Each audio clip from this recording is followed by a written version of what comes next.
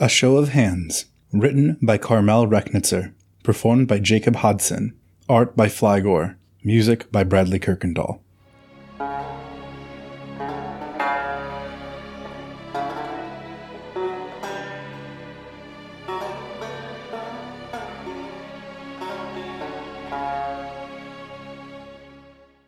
Fellow members of the Forum, I won't open this speech by calling on the favor of any artsy gods. I'm on stage, but this isn't art. This is a story, but it's true. This is a story about us, about our city, about what I did to it. This is a confession.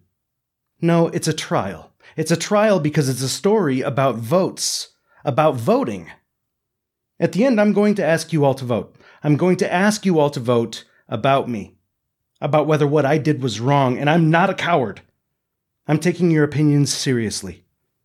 Vote to set me free, or vote to hang me. I'll die eventually. I'll hear what wise Atelietos and Dornman Syncomedies have to think of me. No escaping that, but it's the mortal opinion I cherish. I want a trial by a jury of my peers. The gods, they decide who wins. They decide who gets rich and eats fat. I don't trust them on moral authority. Hang me for that. Hang me for blasphemy. I could be very wrong about that, too. But let's run right past the theological and philosophical. I have an hour and a half of your time. So who am I? And what did I do? In brief, I was involved in Tyrant Crosos' rise to power. I was his fixer and problem solver. I bribed for him, rigged the vote for him, and I thought we would make the world a better place together. I was very wrong. Hang me for that. I betrayed him. Despite swearing him my blood, my word, my hands, hang me for that. I gave him broken and screaming to Golden Ecleta, so that she might slay him, and like she was prophesied to do, she speared him in the name of the goddess Ithesis. And when she spoke of ruling fairly in his place, I was the end of her too. I know you all loved her. I wish I could have loved her too. How simple and clear this would all be. I wish. But I believe in the vote. I believe that no one, not the gods, and not the chosen of the gods, can put their boot to our back, not without our express fucking permission. Hang me for that. Hang me for it, but I'm gonna beg you to listen. Because I think I did the right thing, and 9 times out of 10, I think you guys vote me dead. And I get that, I do. But that other 1 time out of 10, I tell this story right, and tonight, I'm going to. So listen. And spare me, vindicate me, shit, man. I don't know that what I did was right, but I won't live under someone's boot. Enough repeating myself. Let's get going fast. So, the vote. Do you all remember where that comes from? The shit that's supposed to keep us free? Crash course real quick for the young folk in the audience. I think I can nail this in 10 minutes. 10 minutes to compress 400 bloody years. But it explains why I did what I did, and that's important. The why. 400 years ago, we have ourselves this top-tier greedy guy, Monstrous Atreus. A rich and powerful man turned sour as vinegar because he was a step below king.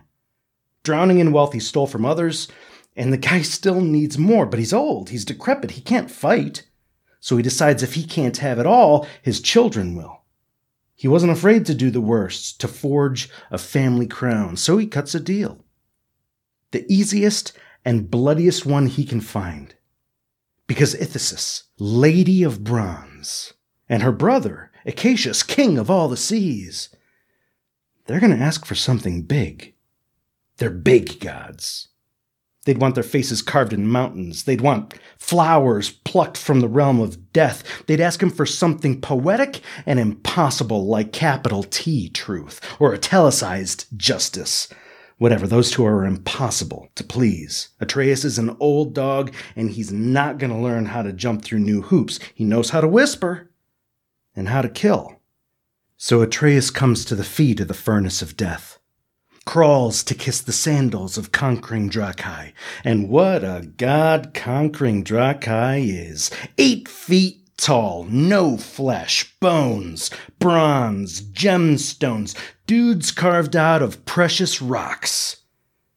See, Ithesis smithed herself a son, and she made the most opulent, oversized, angry mama's boy in the cosmos. Atreus goes up to this guy and he begs him, "Make my son a king." And I get that. I do, but it's such bullshit, isn't it? Someone's born a king, and it's just them that's in charge now. Just them, and you missed your chance before you were born. Everyone else did too. The rest of you are slaves and peons, and you have to work for your bread. And even if you're one of the select few living in luxury, the king can just come and take it all away. There's no being safe when someone else is king over you. So Atreus, the coward, the absolute coward, he doesn't wish that there won't be kings. He doesn't wish for anything smart, anything decent. He decides he's old and miserable, and he won't live long enough to make use of a better world, so he wishes his son will be king. Wishes his son, Eclaton, could put the boot to everyone's back, that same boot that kept Atreus in the mud. Pathetic. And conquering Drakai says yes. He says, "Go make war on Morania. Find me the 8 most beautiful daughters of their city. Pluck them from their looms and olive groves and slit their throats upon the soil. Spill their blood on the soil and make sure none of it goes to Acacius' sacred sea, not a drop. For each woman you give me, Atreus, I'll give you and yours 50 years of prosperity and power." Guess what that coward Atreus does? He whispers in his king's ear, reads insults in every emissary's note, breaks every act of diplomacy. And the king gathers his host, and they invade. And coward Atreus tries to do his master's bidding, and gets oceans of blood on his hands. It's not 8, like the bards claim. That's bad math. Atreus has the blood of every soldier killed, every farmer slain in his field, every child bound in chains. All that blood is his. Not a man had to die if it wasn't for his twisted ambitions. But he does like his rotten god asked of him, and he finds 8 beautiful women, and he slits their throats, drains them into hard rock so none of it might find the peace of sinking deep into the sacred sea. Disgusting. Can you imagine? Can you imagine if I did that today, if I'd been found out killing 8 women for political gain? You all wouldn't be letting me finish. You'd have me drawn, quartered, and burned the minute the word spreads. But, here's where Atreus makes the mistake. Atreus picked 8 beautiful women, but conquering Drakai is a lecher obsessed with legalese. He wanted the 8 most beautiful women. Atreus, maybe he was a shit judge of beauty, I don't know. I think beauty's a subjective damn thing. But he grabs 8 women, and conquering Drakai is insulted. Apparently, Atreus grabbed Miss 2 through Miss 9. Left the most beautiful woman of them all to be captured and married to his king. The king his son would depose. So why even bother? I don't know. I wasn't there, that idiot. Imagine deciding to be that evil and failing so hard. But maybe that's what I did. Maybe that's what I did. So maybe I relax. Give him a break. I'm about to find out if I should be hanged, so what's the difference between a hanged murderer and a hanged mass murderer? It's the same noose. Anyhow, Atreus messes it up. Conquering Drakai gets mad, gets big ol' red-hot mad, and curses Atreus' sons to a broken throne instead. Atreus fathers a son, Eclaton. Does that name sound familiar? It should. It should. He fathers Eclaton, and Eclaton becomes king, and Eclaton breaks the throne upon which he sits because he has 19 children. I'm not going to list them, they don't matter. What matters is, one is the most cunning. One is the strongest, one is the most fair, one is the most loved, one is the most just, one is wisest. Holy shit, how do you pick? Out of 19, how do you decide who sits the next throne? Well, it's assassinations, wars, and poisonings the whole way down, and it's never just brother and sister. Those greedy spawns of Eclaton dragged the rest of us, the peons and slaves, into it. We died too.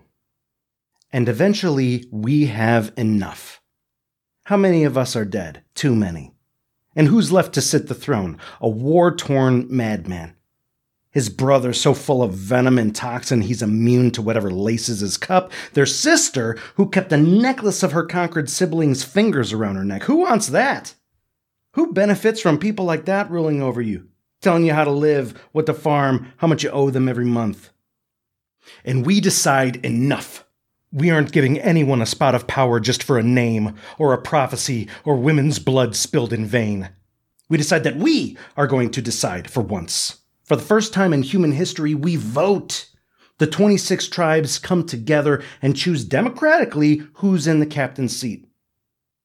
I'm reminding you of the story for a reason, for a big old reason, because I believe in voting.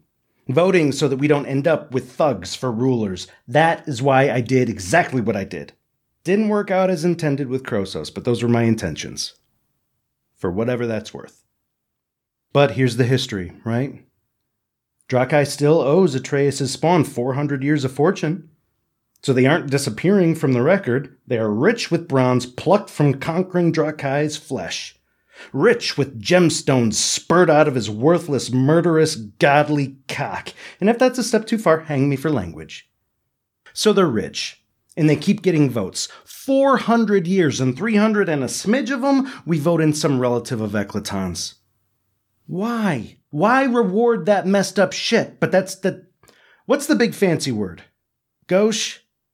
Blasé? Is it blasé for me to criticize you for voting for Eclaton's sons and granddaughters? After all, I rigged the vote in Krosos' favor, didn't I?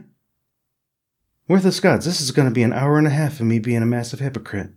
And I grew up with those stories. And I grew up without a home. I grew up without a mother. My father's back was bent and broken from hauling timber, and I was busy cutting sail at the dockyard so the two of us could eat. We were two of the homeless and landless, the driftwood craftsmen floating from one dock to the next, sleeping at our workbenches. That's who I was.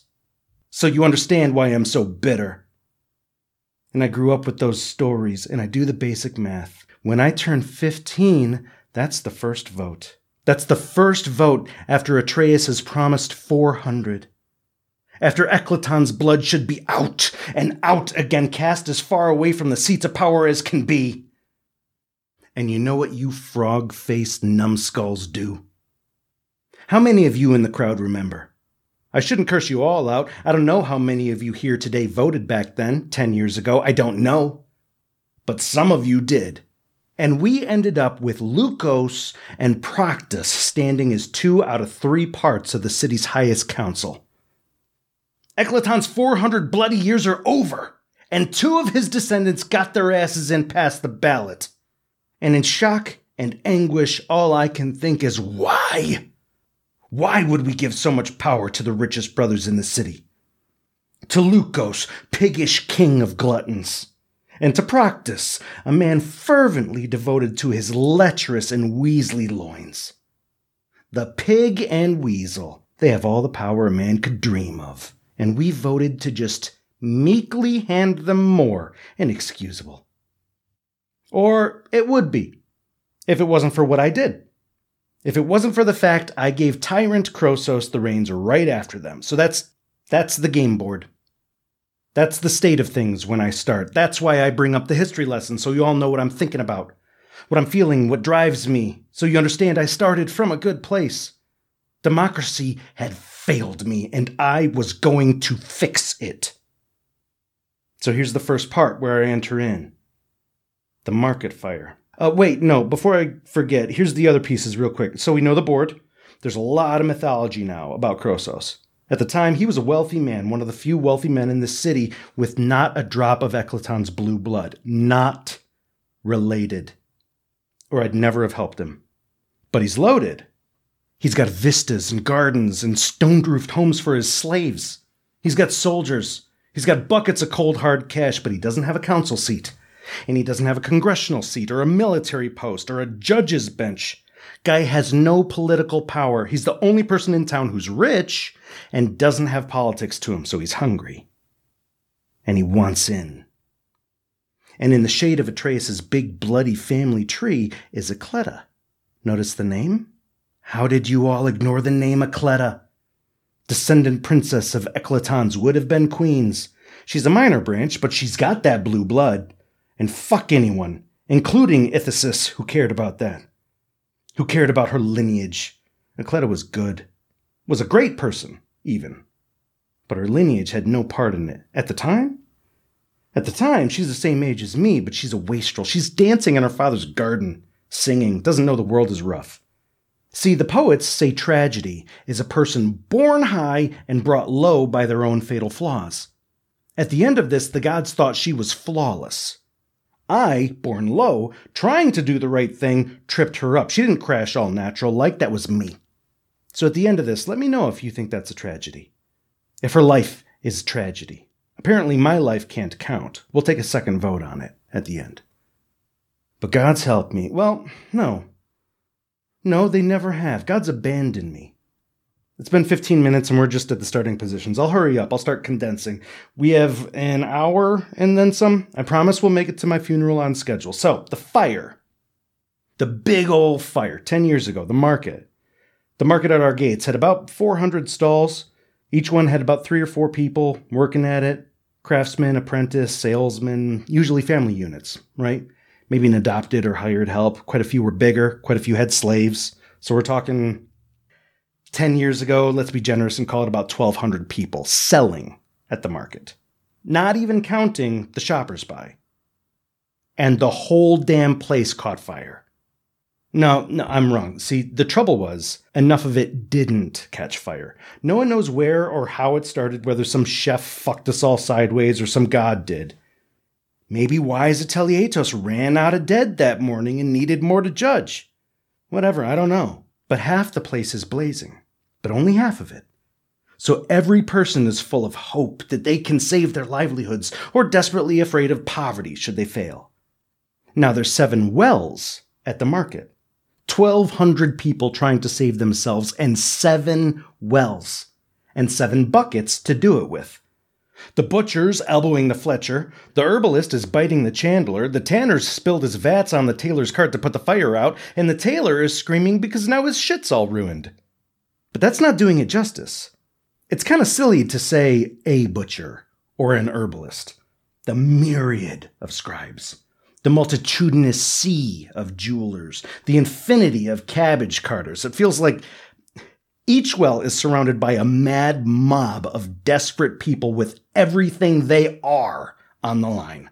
And maybe the afterlife is as great as they say, but no one wants to find out that exact moment. But, if you survive, how are you supposed to recover from the fire? It's death by fire, or it's death by a sudden and terminal case of poverty. There's wares to save, debts to pay, and the pig and weasel sent nobody. They were hungover and passed out. Weasel was arms deep in women he'd purchased with state money, and everyone's always angry about his lechery, but God's abandoned me. I'm mad about the money. The first thing the weasel spent my tax money on was a one-night harem. Pig, apparently, was awake, but busy with hangover shits, if the rumors are true. So not an ounce of gold or an ounce of effort on their part the minute we needed them. Too preoccupied. Even now people would blame the marketers for rioting. I don't buy it. I don't buy it.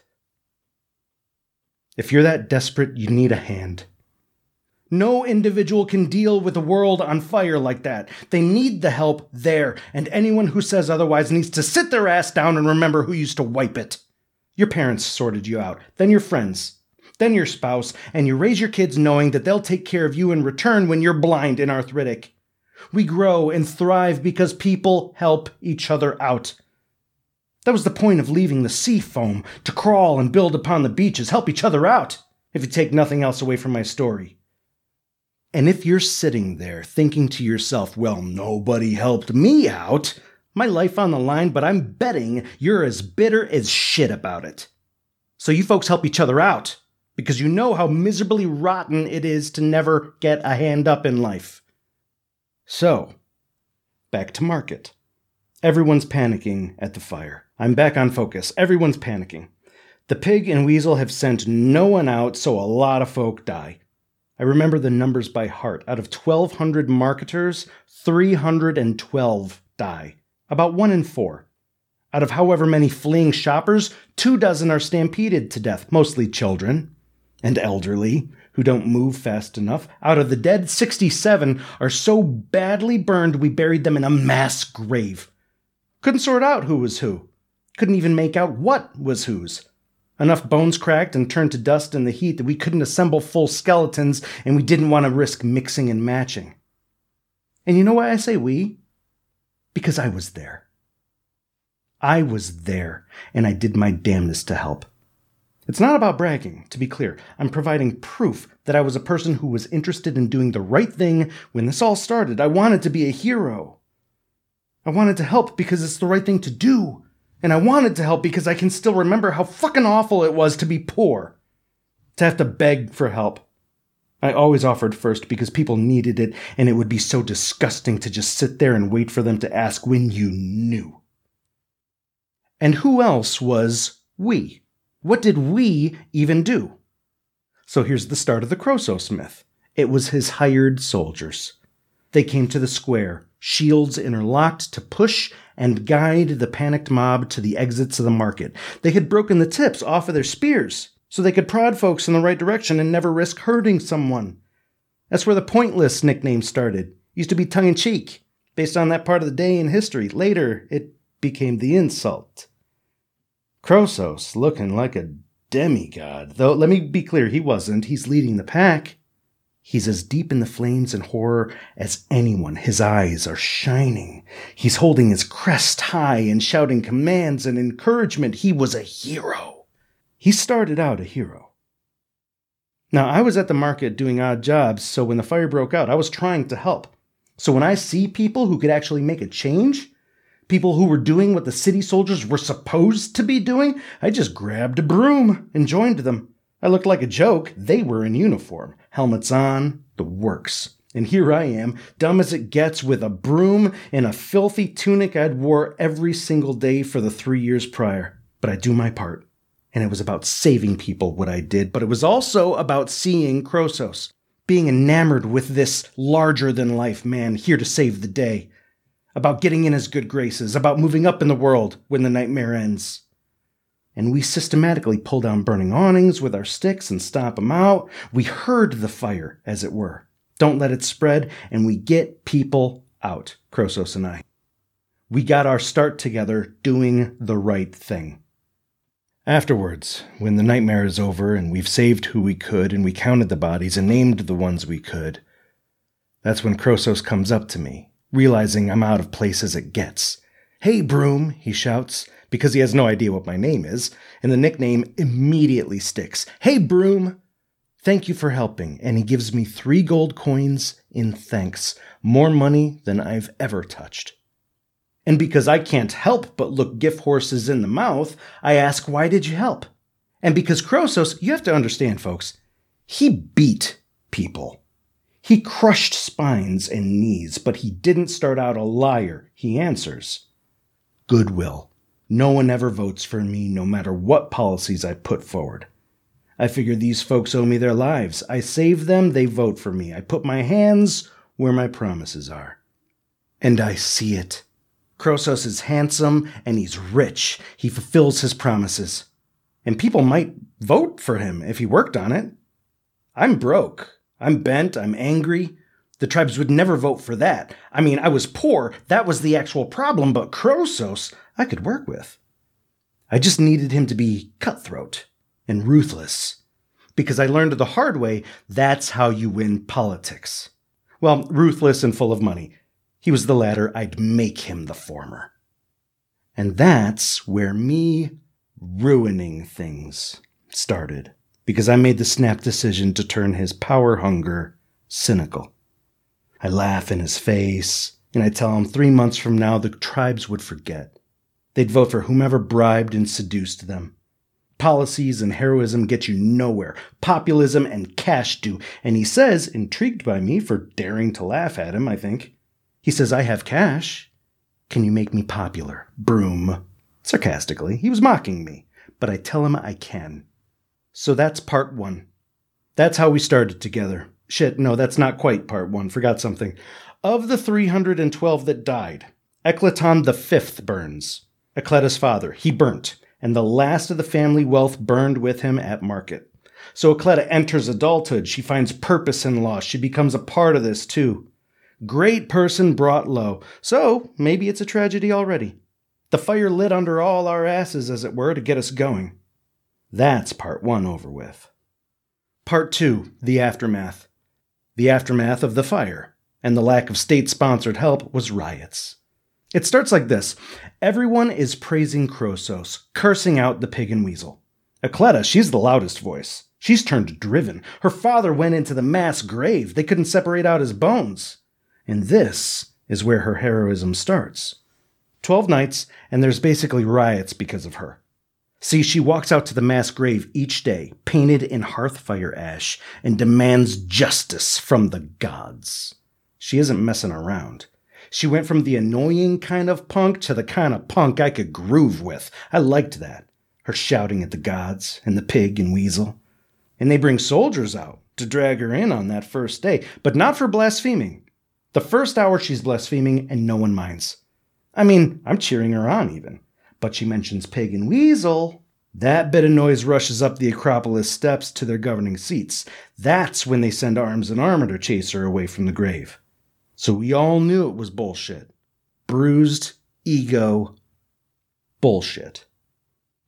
And Krosos gives me a chance. I promised I'd make him popular. He asked me what he should do about this display and about the soldiers shutting it down. And I tell him, grab the ash you've got in your hearth and rekindle it for round 2. Go set all your fires alight. Make a shit ton of ash. Mix it with a bit of dirt for volume for all I care. But sell what she's doing. Get everyone involved. We paint his men in ash. We paint volunteers in ash. And I give Krosos a nice dramatic black brow. Enough to look like he's dirty. But not enough that you don't recognize him. And we co-opt. I think that's the term we settled on. We co-opt her grieving. She's the figurehead, and everyone remembers the distraught young woman who started the movement.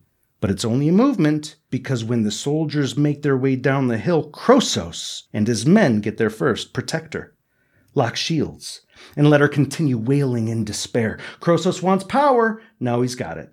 Because you can't oppose the city council unless you have the public rooting for you. Otherwise, you disappear in the night and meet wise Atelietos garroted and waterlogged from sinking under the pier. But the public loves Krosos for going 2 for 2 on the heroism. It cements him, gives him a legacy, gives him power. And he wouldn't have done it if I hadn't prompted him to. He was afraid to clash head-on. He wanted to do nice guy shit on the side. I prompted him to just duke it out. You win fights when the mob loves you. When the mob fights for you. Our Hearthfire mob throws torches through guardsmen's windows for us. And for 12 days, this continues. Krosos and his ash-faced mob protect the mourning daughter. At night, when it's not soldiers, when it's ruffians and assassins that come after her, Krosos is still there. He doesn't leave the mass grave either. Because I'm sending him messages not to, and he believes me because all 12 days the city chanted his name in support, and he loved that. That's the lightning fast part 2. Let's keep galloping. We have a lot to cover. Next part. So, 12 days, and the pig and weasel don't know what to do. And they make their big misplay. During these 12 days, they don't think about anything other than mourning Ecleta. They don't somehow think about the other victims. I do. See, us poor folk, my tribe of landless, homeless men and women, we have each other's back. Because none of us can ever make rent, make food, recover from sickness at the same time. It's a constant game of begging favors and cashing in debts in one big circle. When you're riding high, you spread it around. You help Caspa with her rent. You give Daltus a quarter loaf of your bread. And you do that because you know life is going to kick you in the ass sometime soon. And next time you're vomiting with fever, Daltus covers you. Next time you come home well past midnight, sore and blistered, Caspa's left you a meal in the window. Because they know next time you'll have their back. That's how I grew up. Trading favors, helping each other, community. And you know what? I'm thinking that's what the marketplace lacked. No one had a system in place. No one knew or cared about anyone else. These folks were in the middle of a mob, but each of them all alone in the fight for life and livelihood. You ever watch a talented woman weave, everybody? Every thread gets as interlaced as possible. Not tangled, interlaced. That was my next goal. Interlace myself. Well, interlace for Krosos. See, at this point, he's got the merchant's love, but I want to cement his votes in perpetuity. And I know that merchants are the lifeblood of this city. If I cement the grocers, I cement the farmers that supply them. If I cement the fishmongers, I cement the sailors. Krosos has the love of 5 market tribes. And I was going to use their love and their desperation to trickle down influence onto everyone else. I wonder how many in the audience remember me. This is the big place. This is the big place where my face was the public one. Towards the end of the 12 days of mourning, I grab Krosos' accountant, I grab his money, and I visit everyone who lost something in the market. Those folks were in deplorable circumstances, and the pig and weasel hadn't lifted a finger to help any of them. They were preoccupied, so I go, and I tell them Krosos feels their pain and wants them to come out strong on the other side of it. I tell them Krosos knows how the market is our city's lifeblood, how Krosos wants this city to bounce back to its prideful feet and strive towards a better future. I give widows and widowers loans. I give orphans loans. I give next of kin loans. Half the standard interest. The accountant is panicking and palpitating, telling me I'm beggaring brave Krosos. I laughed. I told the accountant not to worry about it. I depleted his liquid capital by about 60%. But the guy owned land like no one's business. He'd find a way, I was certain. And I don't know what you folks know about usury, but these were loans. Risky loans, but Krosos would make most of his money back eventually, I thought. And luckily, time proved me right. And that money trickles down wonderfully. All these folks are using this money to buy cloth from the tailors, for new, colorful awnings to advertise their wares. They're using it to hire carpenters to make new stalls. They're buying new stock, hiring new apprentices to replace the ones killed or crippled. They're down. They must take our money. They can't say no. These people can't sit on this money. They have to restart with it, so it explodes outwards. And everyone knows who it's coming from. There's a big web of capital interlacing itself throughout the city underneath the pig and weasel's noses. And everyone knows Krosos is the spider. He's holding all the strings. So yeah, less than a month after the pig and weasel get elected, I'm breaking the law and I'm rigging elections. I had no license for usury, but not a single merchant gave up my name. No one kept receipts. No soldier was dumb enough to try to beat the answer out of the survivors of the market fire. Holy shit, could you imagine if they tried? Would have been open rebellion. Anyways, we get away with it. And we moved fast. And at the end of this blitz, we get even more good news. Acleta is leaving the city. I mean, people loved Krosos, but they would have voted for her instantly if she ran opposite. She was crazy young, but she had the better narrative, so for us, it's a blessing when we hear about it. Ithesis called on Acleta to leave the city. She stopped mourning after 12 days because she got a divine vision. She saw the gods. Ithesis sends her to find the lost golden spear of Caius, to return to the city and slay tyrants with it. Krosos was short-sighted and I was naive. We thought she'd be back for Lukos and Proctus. We didn't realize Ithesis meant us. But I want to be clear. I've spoken hatefully of the gods. This isn't why. I'm not salted and seared because Ithesis came after me. I hated her long before she did. See, Ithesis, she's the goddess of metalwork and justice, but I never bought that. She who crafts the chain with which to bind the guilty. Bullshit. Listen to her stories. Her own son, the one she made with her own hands, conquering Drakai, does what his mama built him for, and near single-handedly wins the battle for the dawn. Apparently, in doing so, he stole his mother's glory. So when he's drunk and celebrating, she takes her tools and severs his right arm. And what the fuck is glory anyways? It's not solid. It's not even a song or a story. You can't steal something both intangible and unwritten. Bullshit. Vanity. And then there's the business with Periesta, The goddess of love goes, and dare to imagine this, grants mortals the power to love one another. Love one another so that we could rise from the mud, hand in hand, and form our tribes, live in unison. Apparently, loving, that's for the gods. We were supposed to love the gods, not each other. So Ithesis cuts out Periasta's eyes so that love is blind. And she draws the holy metal from Periasta's blood and Smith's jealousy, lust, and heartache, so that us tribal monkeys can go and hate and kill each other. That isn't justice, that's insanity. Ithesis is born so high and mighty, she decides we must love none other than her. She decides she's so far above us, she can tell us how to feel, what to think, how to be. We never voted for her. What gives her the right? Can you all imagine not loving your sons and daughters? Does no one else feel like that would be the worst? The actual, unequivocal worst? No one? Show of hands. Who here Never mind. We're not here to vote about Ithesis. I'm just saying loud and clear, I hated Ithesis before she set Ecleta on a divine path to kill Croesus and I. It didn't ever work. I'm standing here in front of you confessing I got away. So that's not what I hate her for. Oh man, what part am I even on? Ecleta's left the city. The two of us were breaking the rules. Right. Onwards. Croesus ascending. How Croesus ascended and became tyrant. Part next. Whichever number. Ecleta leaves, speaking of coming back to slay tyrants on the commandment of the gods. Pig and Weasel are mighty scared, paranoid. And a month into their paranoia, they find out that a rich outsider to their politic has just up and bought the city. Lent money to thousands of people, hundreds of businesses. Whole tribes owe him cash, if the rumors were to be believed. And they were, indeed, to be believed. They start digging, learning, sending out spies. Croesus kept them from killing Ecleta. They confirm he's buying folk, and now what's he up to? He and I are working miracles with the down-and-out tribes. We don't even have to lend them money this time. We just promise them the opportunity for money if they cooperate with us. I wanted to just let it rain gold, but apparently Croesus had a limit on how much of his gold I could lend away. Shame. And this is the place I really start losing myself.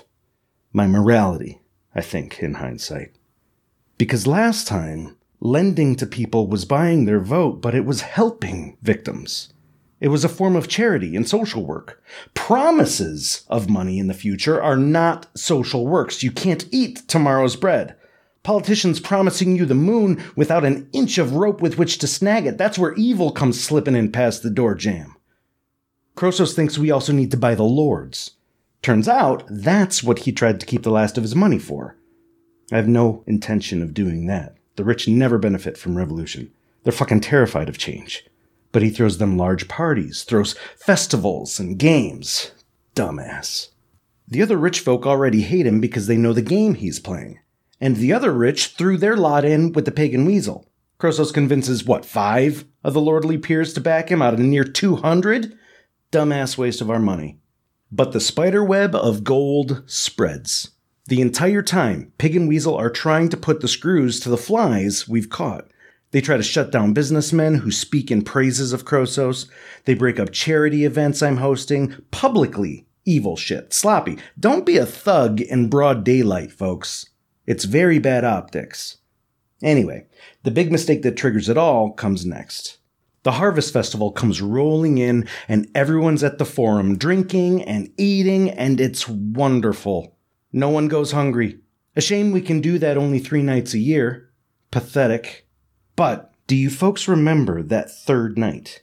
Offerings to Acacius and his sea, offerings to Ithesis and her sky, offering to conquering Drakai and his earth, offering to Demedia and her fields, offering to Dosos and his forest. And then comes the smaller offerings to the heroes of the city. It's an orderly pipeline throwing perfectly good stuff in the fire for gods who don't care, and only after that giving small boons to the people who actually deserve it. Each tribe's picked a hero and gives them an offering. Smiths got pots and pans, tailors have purple and gold bolts of cloth, the warriors have a lion's pelt, and the impossible happens. Now, a few tribes got a gift for their elder or a peer they're close with. The rest, 15 tribes, a comfortable majority, we've arranged ourselves, lay their gifts at Croesus' feet. They have to make a line of gifts because it started stacking so high you couldn't see the man. He's got a conga line of supplicants. You want to know who got zilch? Pig and Weasel. Victory. City's de facto ours. Pig gets mad. Weasel tries to hold him back, but Pig is twice his size and red-hot angry and red cheeks drunk. Pig comes up to Croesus' pile, whips out his spout, and without a word, dude's so angry he can't say a word, just starts pissing on the gifts. That's his big boy idea to flaunt power he doesn't even have. The whole forum just goes silent. You could hear his piss bouncing off the smith's pots from the furthest stretches of the place, that of piss landing on the lion's pelt and soaking into its mane. How many of you were there? How many of you remember those 3 seconds? You know which ones. The bum bum, bum bum, bum bum. We all heard knowing the world was ending. The bump bumps of our hearts, all playing out in slow motion. Then the 4th beat comes. The minute we reach the count of 4, it's a riot. Boom! That riot started faster than dogs leaping from the kennel. It started faster than a hummingbird's wings. It started faster than lightning strikes. Bump, bump, and the forum is at war. Gods above, gods below, and demons undulating sideways. That riot reached fever pitch in an instant. Pig gets thrown to the floor. The rich retreat and try to save themselves. The merchants tear apart the forum, taking everything the Pig and Weasel ever owned and tossing it in the fire for revenge of their wasted gifts. The poor, they know what this kind of violence means. It's a free pass to settle scores with the high and mighty who've been putting the boot to their back. The city roars and rages all night. 2 days later, and it quiets down and we start accounting for the dead. The soldiers of the high and mighty did their best, and they got their brains dashed out with dinner plates and throats slit with sacrificial knives. I feel bad for the few who surrendered and got beat to death by a mob who couldn't listen. I don't feel bad for those who tried to save Leucos and Proctus. And I extra don't feel bad for the sniveling peers who got thrown in the fire.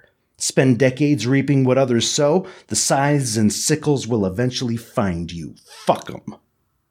The Weasel made it out alive and declared a martial emergency when he heard the Pig literally had the flesh torn from his bones by angry craftsmen. I hate Ithesis, but props to her pot boys and coal women. You got 'em good. But the fire that got people going died out as state beatings started, and troops were recalled from the surrounding forts to break anyone and everyone into submission. Croesus had to go into hiding, curfew gets installed, the merchants are banned from setting up market. The Weasel has the city in a stranglehold and doesn't know what to do. He's panicking because he's got his hand on all our collars, but he knows us dogs will maul him the moment he lets go. And Croesus comes to me and says, "Broom, you got a plan?" And I do. How many of you heard from me in those days after? Or from my messengers? The plan was set. The Weasel wanted a quiet, peaceful, and serene city. We'd give it to him. Easy as cake. I coordinate with the tribal leaders. The orders move out and everyone acts in unity. 5 nights after the riot, Weasel wakes up to less than half his city. The 15 tribes that gave Croesus gifts have all, to the last woman and child, left the city. We quietly and politely left out the city gates, and the guards let us pass in terror for their lives. And others join us too, be it shit stirrers looking for a show, to people who have had it up to here with Leucos and Proctus, but we haven't bought yet. People join because when you see that many feet on the march, you get curious and you want to be part of something. We never counted, but at least 18 tribes in full, and other stragglers too left the city. We sat outside the city gates, our backs turned to it, refused to move, to work, to let the city live again. We bring civilization to a grinding halt. I hope you all remember. All of us on the beach, peaceful. It was beautiful. That was a triumph for me. I fucked up a lot in my life, but that was a triumph. coming together in unison and saying this isn't working, deciding we need change and refusing to budge or surrender till we got it. We brought all of civilization to a grinding halt. After 3 days of this, the weasel resigns. The next time the forum meets, it's a formality. We know how this goes. Krosos sweeps the vote like no one's swept it before, making me a very proud broom. Almost 20 tribes. The landowners and the moneylenders abstain. The bureaucrats put forward a candidate, and no one even remembers his name. Krosos triumphs uncontested. He doesn't even have to form a coalition. And that was the big fuck-up. Or one of several, really, but that's the big one. I thought my rich guy would be different. I thought he'd listen to me because I gave him the first solitary crown in near 400 years. I thought he'd keep his promises. Not a smart assumption on my part. See, it turns out, when he was rich and out, he didn't want in to change the world or even the city. He wanted it to be the exact same. He was jealous of how Eclaton's brood got to behave. Power doesn't corrupt, folks. Don't let anyone lie to you about that. Such people are rotten from the start.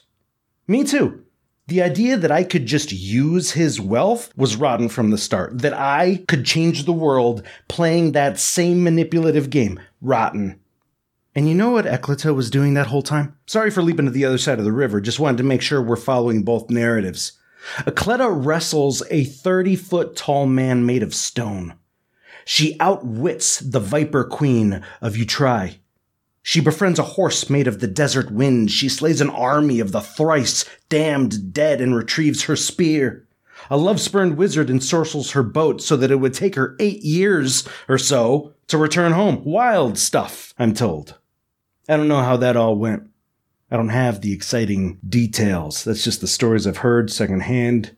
I'm not going to recount them. You all loved her and heard those stories before. But now you see the arithmetic. Krosos took 9 months to wrest control of the city, and he had 8 years to do as he pleased. And like a fool, I stuck around, thinking I could guide his hand to better deeds. All that came next was compromise and corruption, failure, utter failure on my part. What did we not achieve? Didn't free the slaves. Fuck you all for that one. Not a single tribe wanted in on basic decency. I know because I had to ask behind Krosos' back when he refused to entertain the notion. I'll die on this hill. Hang me for it. Free your slaves, you miserable whatever. You won't. If the gods weren't worthless, they'd scour this city of free men and give it to the slaves. We didn't house the homeless or landless.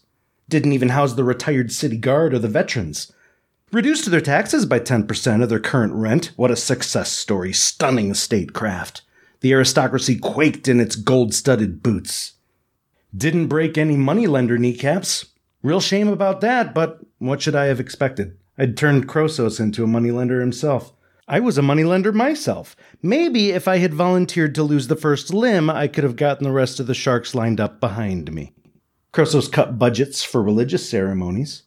I thought I'd be happy about that one. Except he cut the money for the festivals and charity.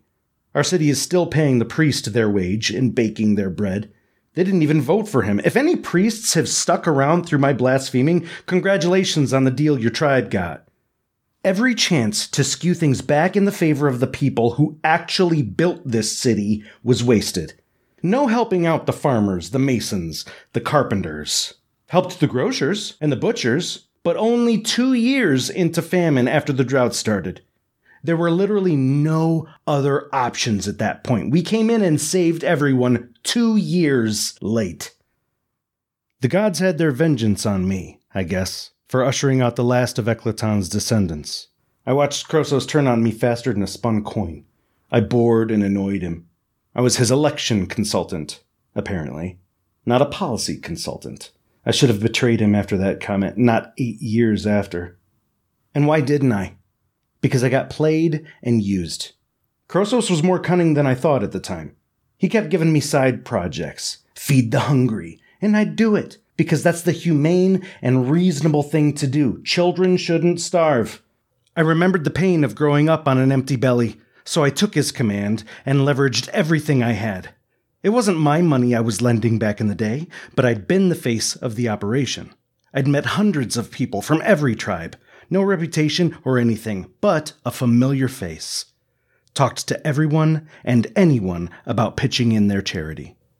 My volunteers and I work ourselves to the bone for 3 years, securing funding, spaces, donors, temples, and noblemen to help us, to publicize and push. We manage to spread some grain around. Funny, isn't it? Something as complex as regime change got done in about 6 months. Something as simple as feeding starving children took 3 whole years.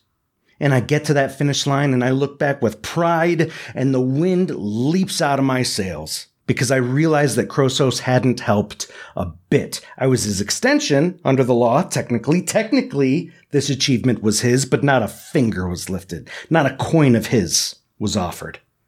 And I crawl back to him because I'm stupid.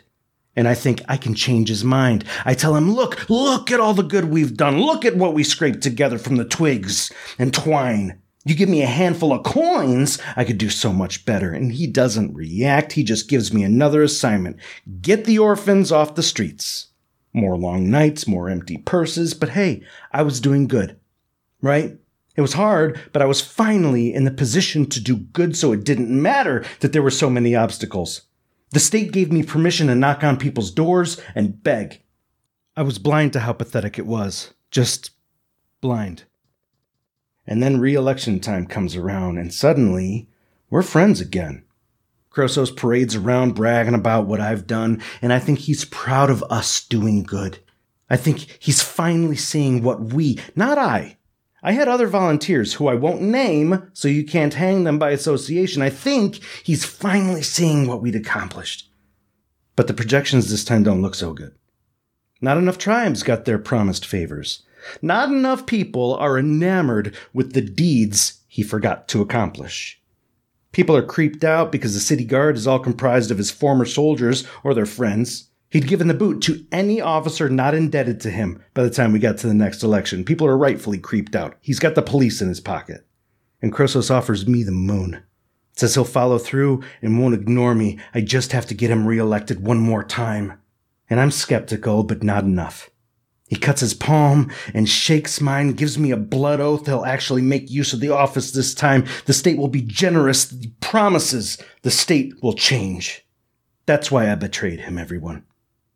That's why he gave me his blood oath with a smile on his face, and he lied. The man lied. Not just to me. Please see that. Not just to me. He lied to all of us. He lied to the city. He lied to justice herself, to kindness himself. And that's why I poisoned him.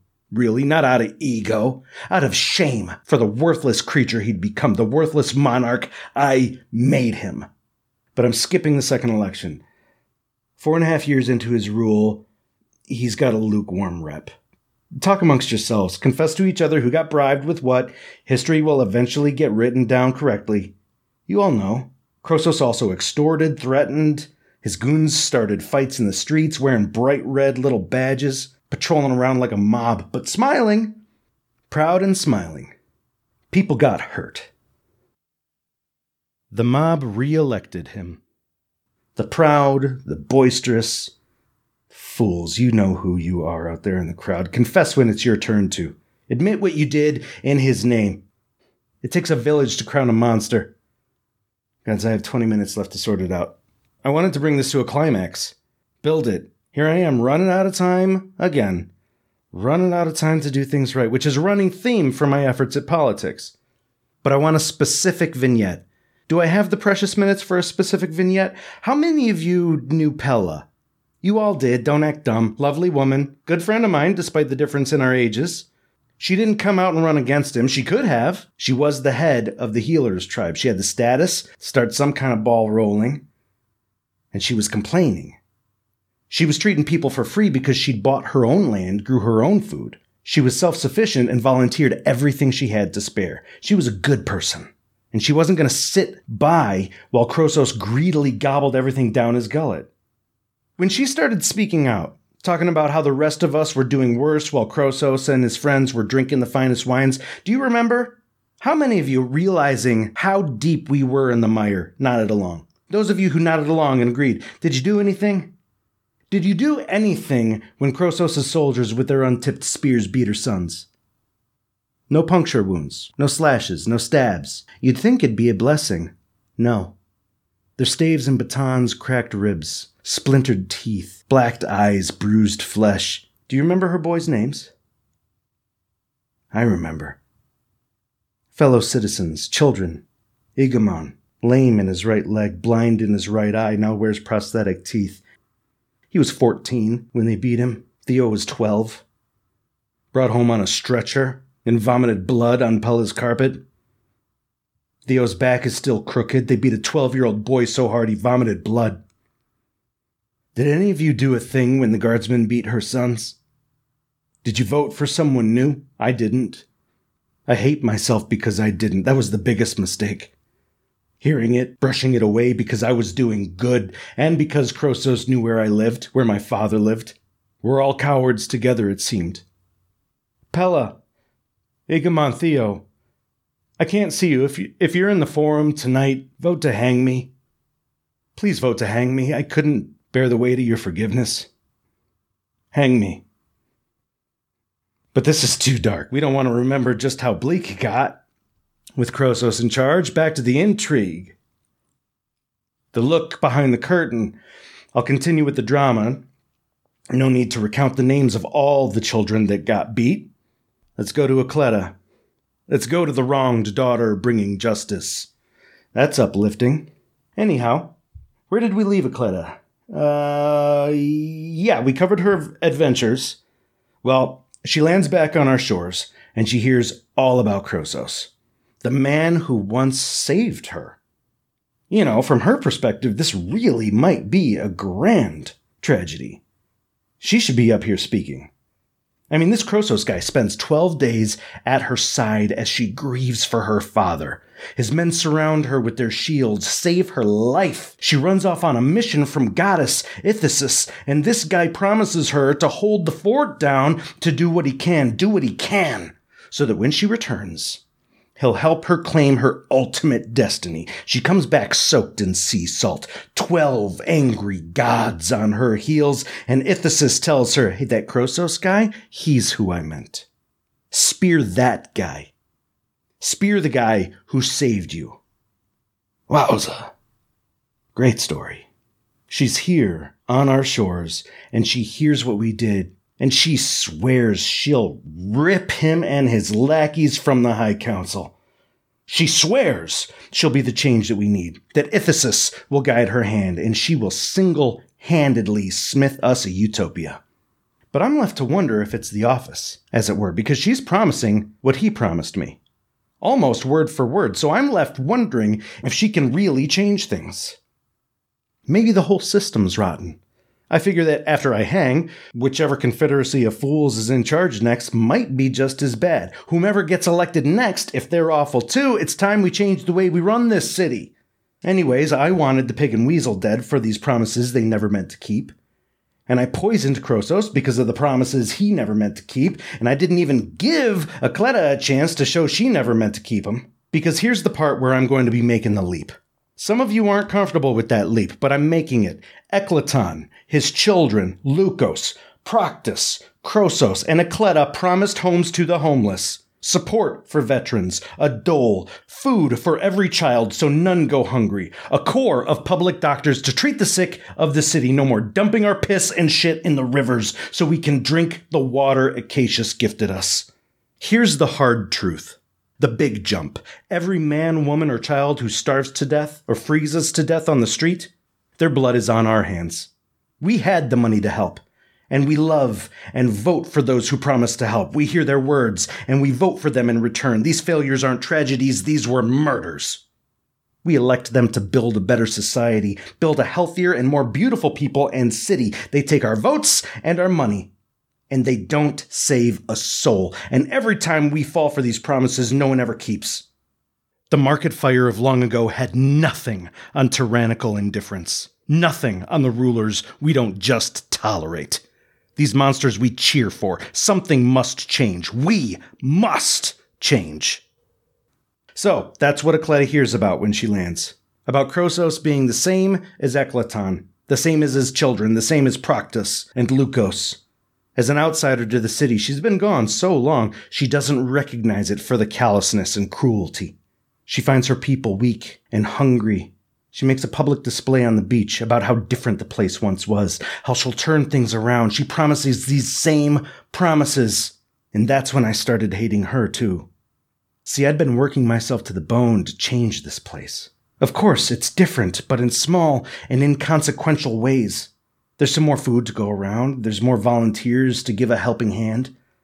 But good and honest people were also demoted, disgraced, disregarded, beaten, maybe some killed. I refuse to look those facts in the eye. It's just a tiny bit different with Krosos in charge. It's the same old city, pigging out at our expense and weaseling out of progress. These promises never turn out when the rich and destined and powerful and ruthless make them. Ithesis, Lady of Bronze and Lady of Justice, gave Ecleta a spear and told her to do something. So rose-eyed Ecleta decides she's going to murder Krosos. And I'm at the city wall looking at her, screaming her naivete for all the world to hear. And I'm caught between a rock and a hard place. I'm caught between Krosos, who changed nothing, and Ithesis, who dragged us all back. She says she'll change things, but she's just gonna drag us back. It's part of her blue blood, back to the descendants of Atreus and Ekleton, back to a dynasty of murderers. And what kind of choice is that for me to try and make? Well, like I said before, I poison Krosos. He decides he will do battle with her. He hears her screaming up at our walls and makes the decision to go out to the beach and smash her skull in himself. He thinks this will make him look strong, thinks this will make the city love him again. Insane how unaware he became. He comes to ask me if it's the right move. He remembers how this started. My advice on Ecleta got him elected. Maybe my advice will save him from the wrath of Ithesis. Except the entire time he won't listen to me, because he has an answer he wants me to say, and he won't accept a different one. So I don't even bother trying to speak sense to him. I agree. I tell him to go put his boot to Ecleta's head and grind her teeth into the coral and shoals. And I offer him a toast to his assured victory. After all, she's just a girl, right? He can't conceive that 8 years away from home had made her a woman, a strong and dangerous woman. We toast to his victory, and I lace his cup with herbs I had purchased from Pella. Don't get mad at her. I want to be very clear, she didn't know. I bought them unmixed and unprepared. She didn't know. She had nothing to do with it. Don't punish her. But I thought it'd be beautiful.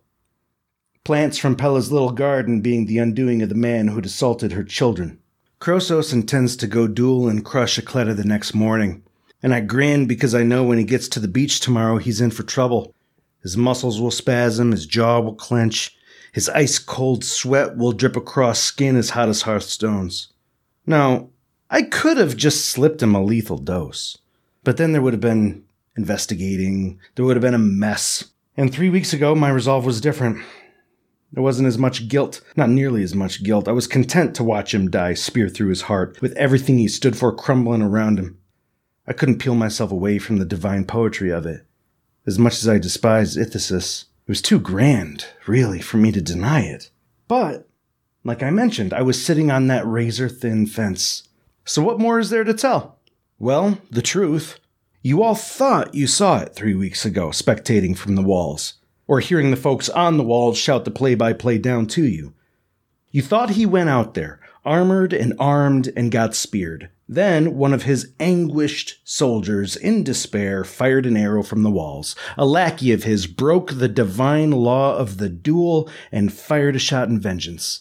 Didn't kill Ecleta outright, but her arrow wound festered, and here we are. No tyrant, no queen. Not what happened. This is the moment. Really, the tell-all. Here's what happened 3 weeks ago, and the core of this confession. Krosos never left the city walls, and someone else died in his place, for starters. I bet that's a revelation to most of you.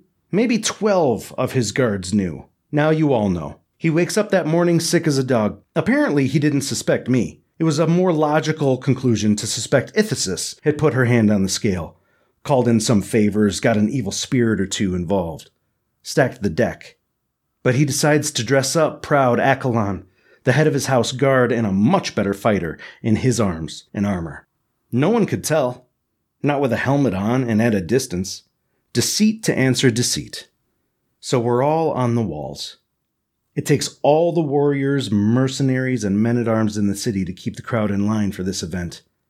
Accolon, in disguise and flanked by 30 soldiers, makes his way down to the beach. No one else is allowed out of the city. The waves recede as if Acacius is holding his breath. The wind stops because Ithesis suspects foul play. The world stops to watch fate resolve itself on the sand. The soldiers circle round, the duel starts, and proud Accolon is holding his father's axe, Ha'ada. It feels so strange tossing in these details so offhand, as if Ha'ada isn't the greatest artifact of war mankind has ever made. An axe storied in its history, twice enchanted, old as the city itself. The axe that felled 100 trees so that our first walls could be built. The axe that spilled blood of 1,000 Morenians. Accolon thinks this axe can match the spear of Caius. Maybe he was right. Or maybe there's a tragic story in there for him. Ancestral human power shattered under arcane godly magics. I don't know. But it's irrelevant to all of us. As important as it might have been to Accolon, as storied as the weapons may be, it's the combatants that mattered now. The soldiers circle round, the terms are declared, and our whole world is watching, it feels like. Krosos and I are watching from the walls, about 90 feet to the right of the gate.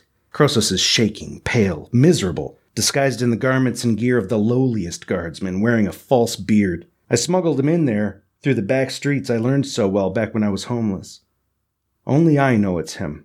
He's got a bowstrung. All the guards have a bowstrung pointed at the crowd to keep anyone from trying to break through and help Acleta from climbing down and interfering, so it doesn't look odd, but I know it is.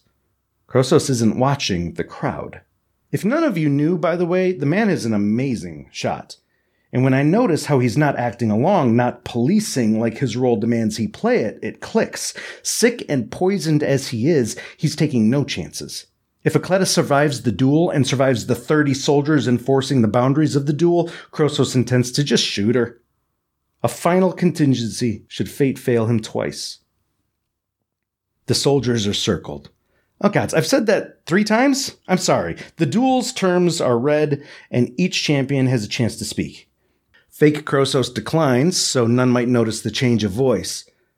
Acleta shouts, and Ithesis carries her voice on the wind, and we hear her say, "I will kill you, Krosos, and I will be a just and righteous queen." Exactly what she needed to fill me with bile, hate, and doubt. I wanted her to kill Krosos, but I won't accept a queen. I don't care. I don't care if the gods appointed her. Fuck monarchists, to the last of them, human or divine. I turn to Krosos with his arrow already knocked. I'm not taking chances either. I pull out my herbs and toxins, and I whisper to him. I poison his arrow tip and join in his conspiracy. That is how she died. The wound festered because I willed it to. Like him, I'd take no chances. Blame me. Pella's plants were grown to heal. This is what I did with them. Blame me. The duel begins. It's a fast affair, right? Was it just me, or was it the same to all you who watched it? Blinked and almost missed it. The spear of Caius shatters Ha'ada as if it was nothing, less than nothing. The next blow punctures through Accolon's shield as if it were made of sackcloth. Accolon dies, and everyone's about to cheer her victory. But you all notice it's not going right. The soldiers who gave them the duel's perimeter don't stand down. They level their staves, spear points newly added. Advance on her. She slaughters them all single-handedly. Her primal roar of victory pierces the heavens, and again the crowd takes in a breath to cheer, but Krosos ruins it.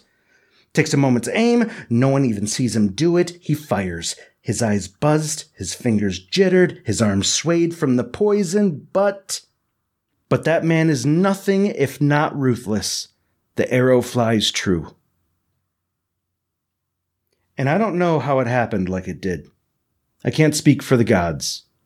I was not in the heavens with them. Maybe Ithacus was distracted, wine cup to her lips. Maybe she was bragging to her fellow immortals, but her wind comes a moment too late, a second too late, to save her chosen champion. A gust of wind blows, tries its best, but the arrow does not budge, strikes her right above the stomach. Krosos aimed for her kidneys, for her liver, a place no helmet can deflect, a place where death would come slowly and painfully, blood-rotting. A miracle worker could have saved her.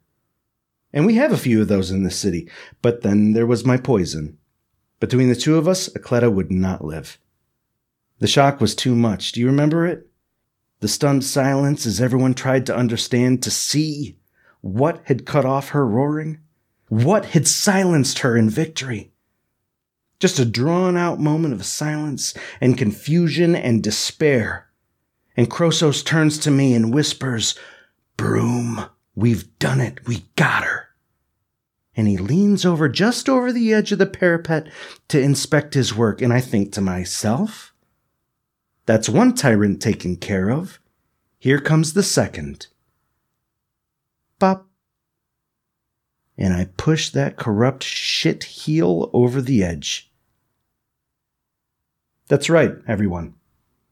The mystery avenger that shoved the anguished archer over the walls was me. That was me. And Krosos lands. Splat. Well, no, it's not a splat. It's sand below, not bricks. But he lands all tangled in the sand with a whoomp, really. Limbs bent out of shape, screaming in pain.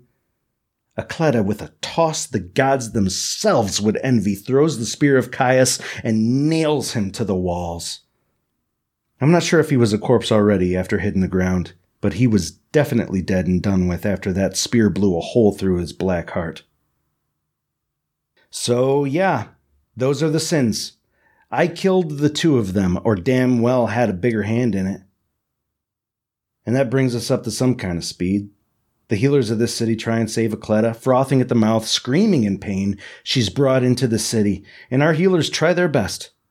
And Pella, tribal chief of the healers, prays and tries to work miracles. She thinks she could have succeeded, she told me, if it wasn't for the poison. Acletta dies after 4 days of excruciating pain, and the city mourns.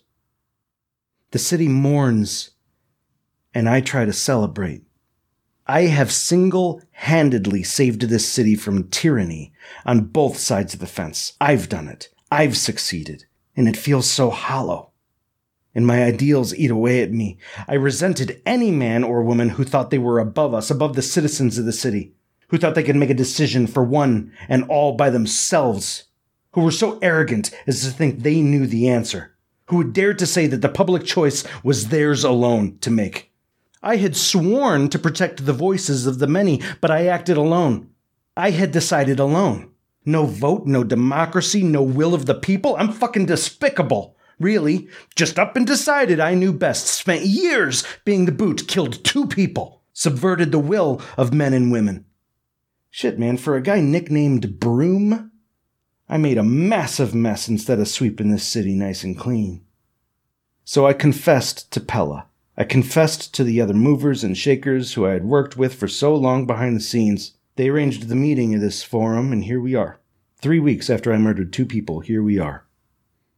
And it feels pathetic that I want this vote, that I want absolution for straying so far from my ideals, as if I could pull all this forum back in time and have them approve of my misdeeds, to make it as if I didn't betray democracy.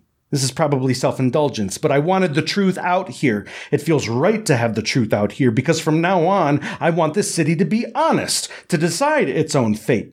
No more tyrants or shadow puppeteers. Fucking vote. Take power back to yourselves. Starting with this vote. Vote on whether I join my 2 fellow tyrants in death.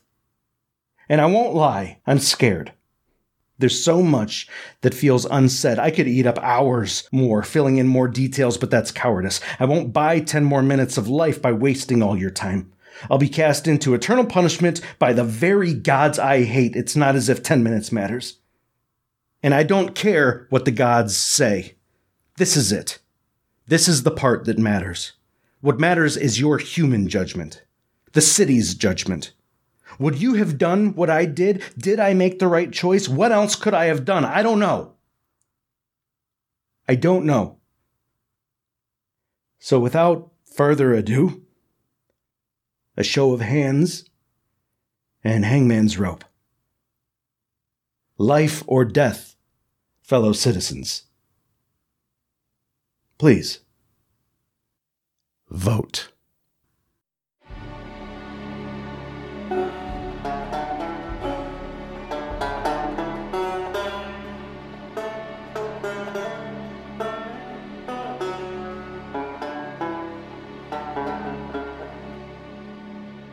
Thank you for listening to A Show of Hands.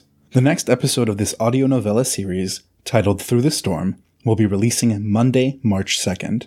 Fantasy Counterprogramming takes artists seriously. All artists involved in this episode were compensated for their work. FCP will never ask artists to volunteer their time or work for free. You can find links to this episode's artists' other work in the description below. If you enjoyed this episode, we ask that you please like, share, subscribe, engage with it on social media. If only 137 people listen to this episode within the first 30 days of its release, it will stand in the 51st percentile for podcast popularity. We'd greatly appreciate it if you could spread the word and help us reach this goal. Thank you. See you March 2nd.